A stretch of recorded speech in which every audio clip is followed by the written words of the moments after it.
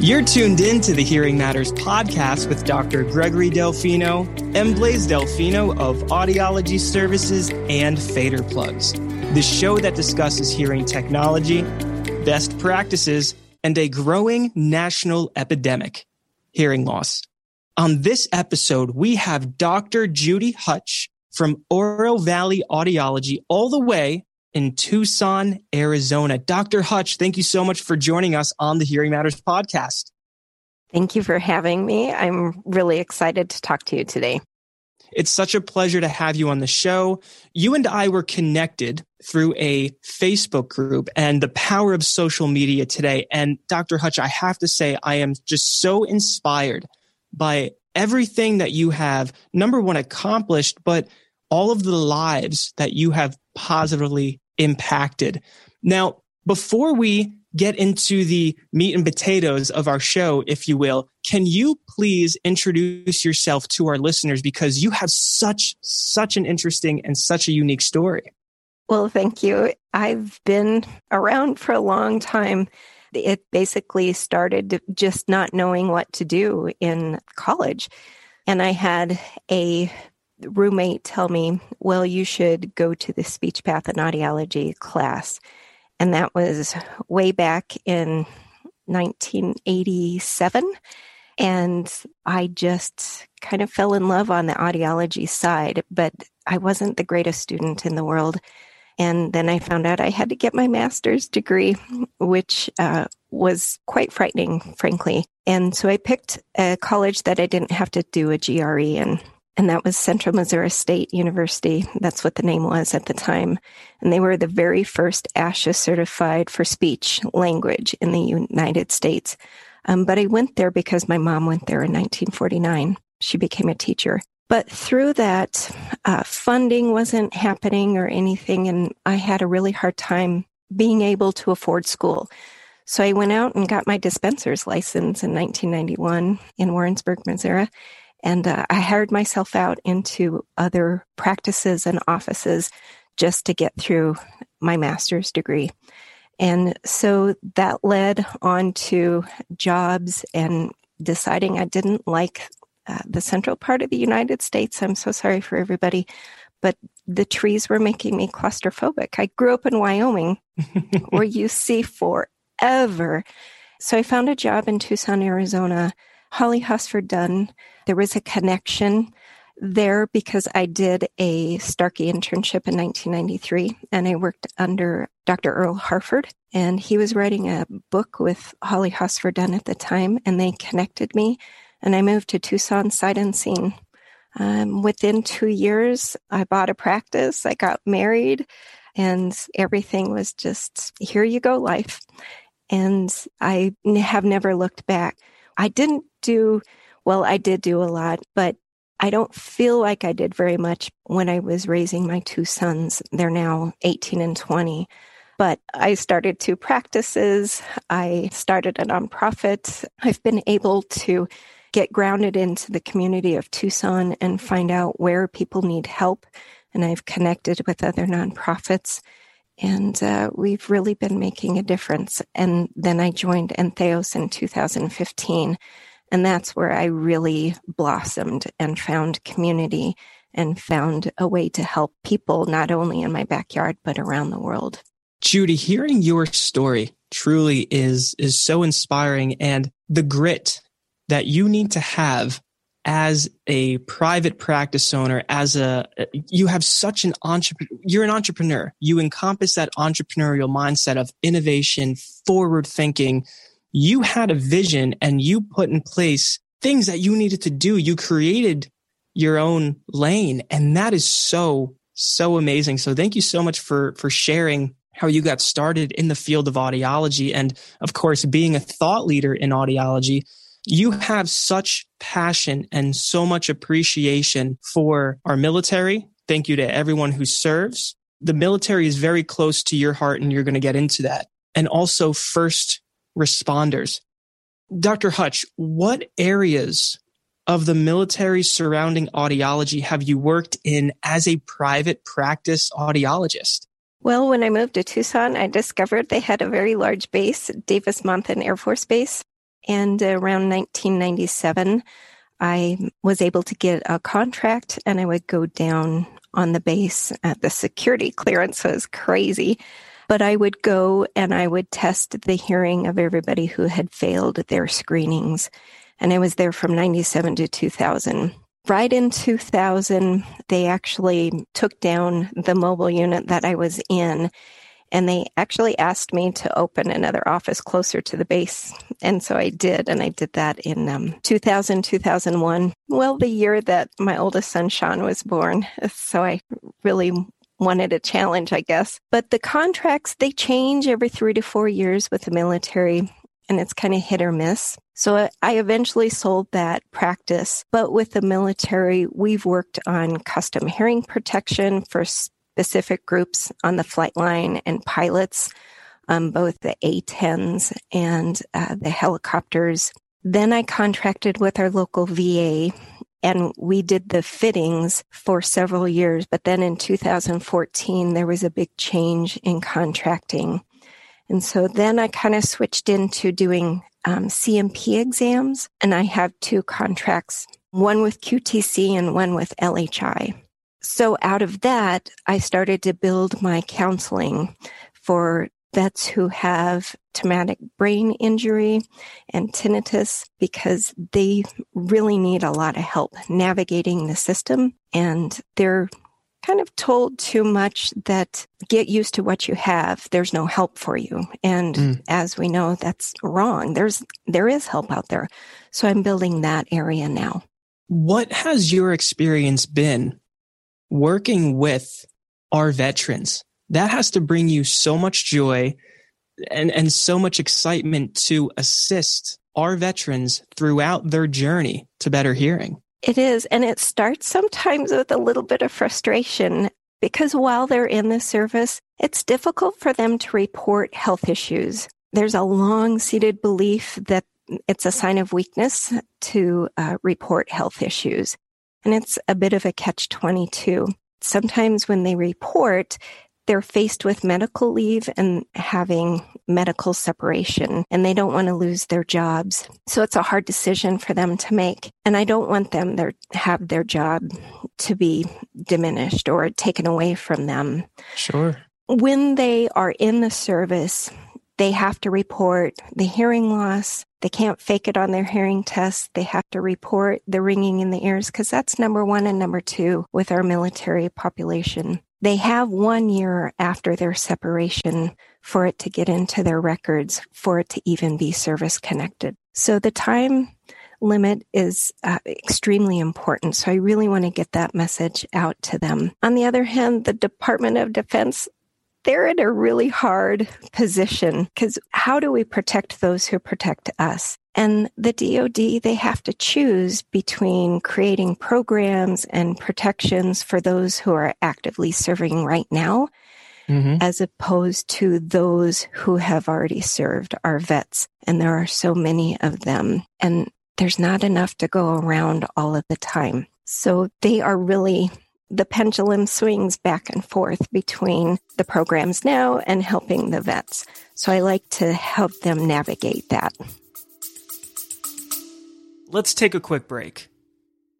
Running a private practice is challenging, and it's especially difficult if you're using a management software system that's out of date or doesn't really fit your needs. As a former private practice owner, I personally found Cycle to be such an incredible tool that is easy to use and is really in the best interest of my patients. Cycle provides you with industry-specific workflows and features for a smooth running front office, and if you've been listening to the Hearing Matters podcast, you will know that I believe that the front office staff is really the most important position in a hearing care clinic. Learn more at cycle.com. That's SYCLE.com.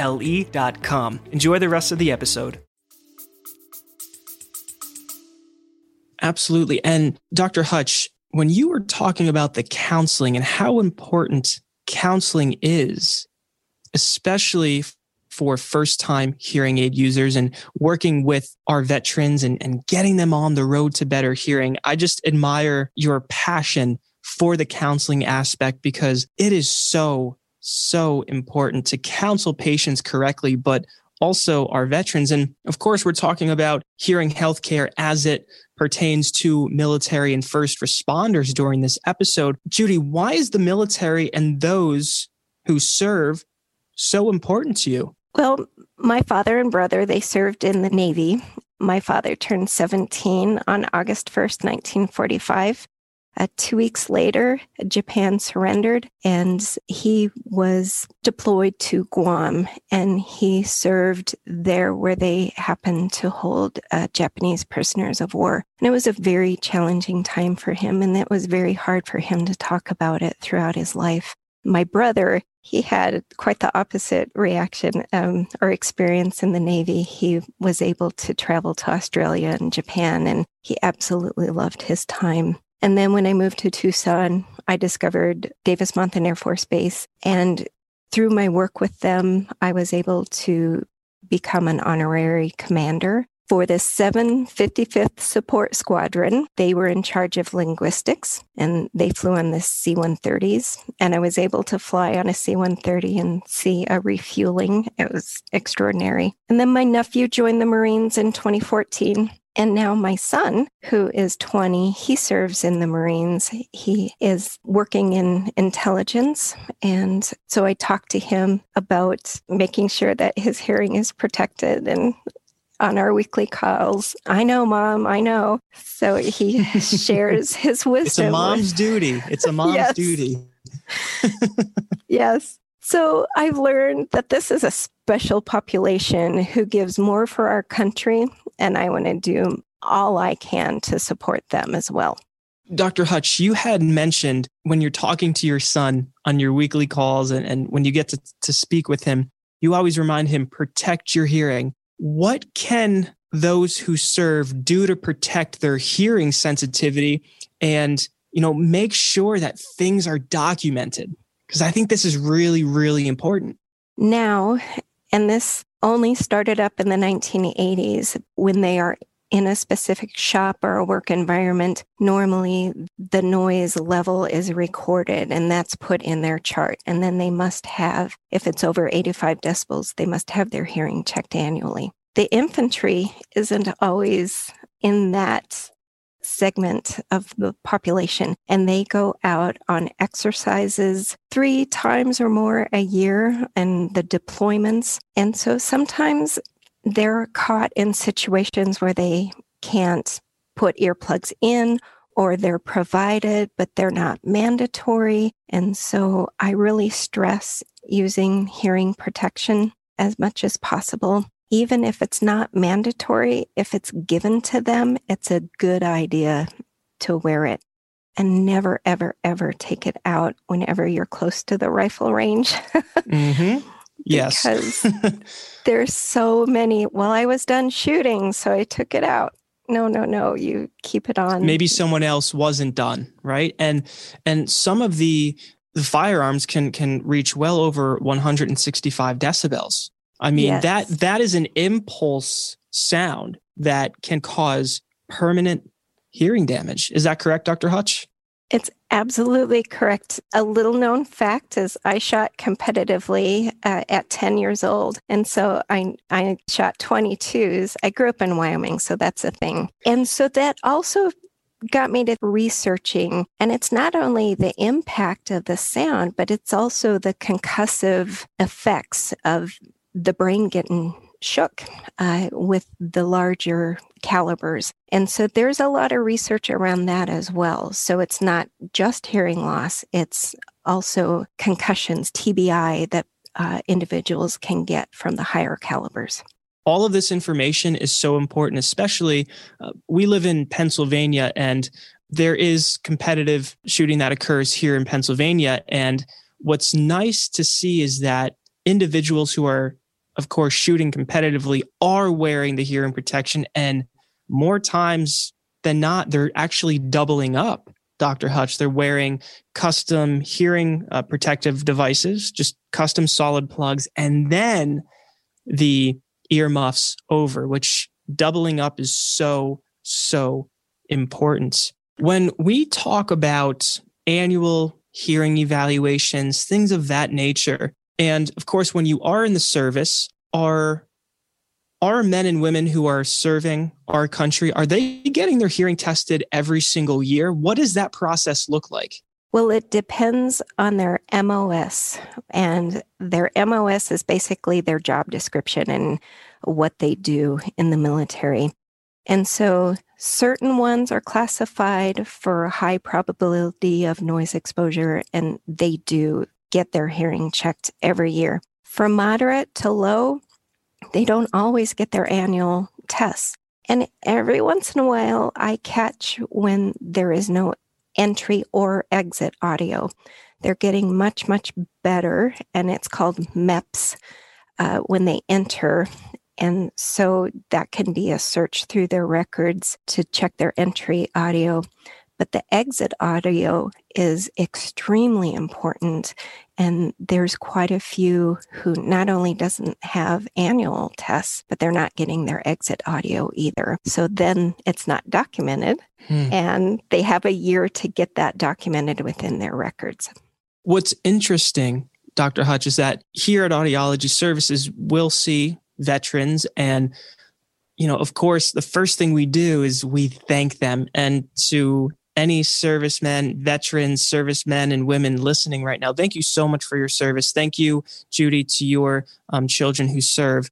To decipher if a hearing loss was service related can be difficult. And is that why documenting is so important? Because if a patient presents with hearing loss, well, how do we know if that was service related, or is it presbycusis or age related hearing loss? Well, that is the conundrum, and that's some of the challenges that I see. Because right now we have more specific tests like otoacoustic emissions that show damage before, the beep, the basic audiometric tests. And so I do OAEs on everybody and just check, but... Good. That's great to hear. Yes. But every once in a while, I'll come across somebody who served during Vietnam. And there's one very heartbreaking one because he did have hearing tests throughout his service with the beeps, and it showed no hearing change.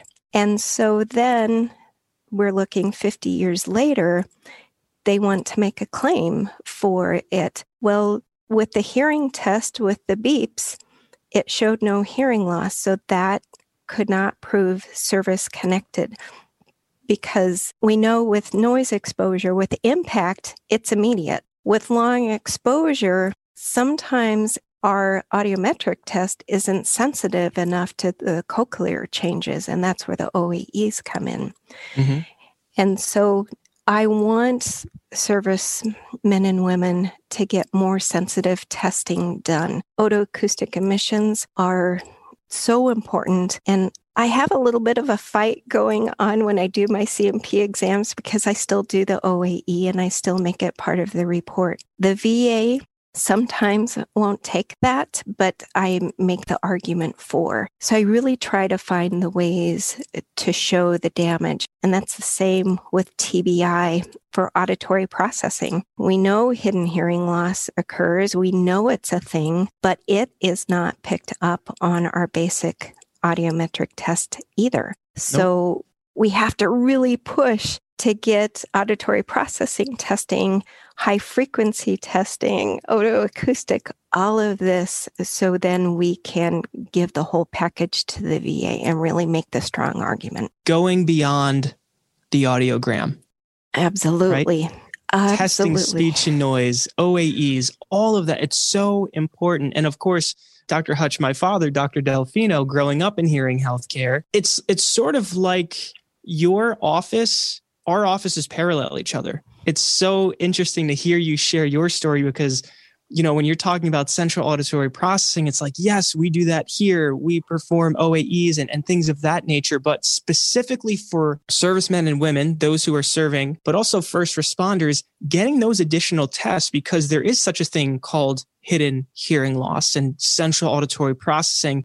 Well, I have normal peripheral hearing, but I can't understand speech and noise. It's so difficult for me. Thank you so much for touching upon that, Judy, because that's, I think, your mission to raise awareness of hearing healthcare and going beyond the audiogram within the military is so admirable and so needed. And I feel like you're going to continue to make waves and create this following and community of, yes, we do need to go beyond the audiogram. Dr. Hutch, out of curiosity, what are some of the challenges of first responders, and how can the leadership keep safety top priority while also creating a safe space for their ranks?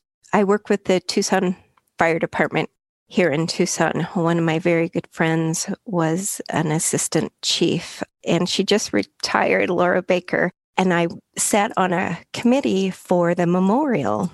So everybody who died in service, and we got to talking with the other firefighters, and I noticed that they were passing their physicals year after year.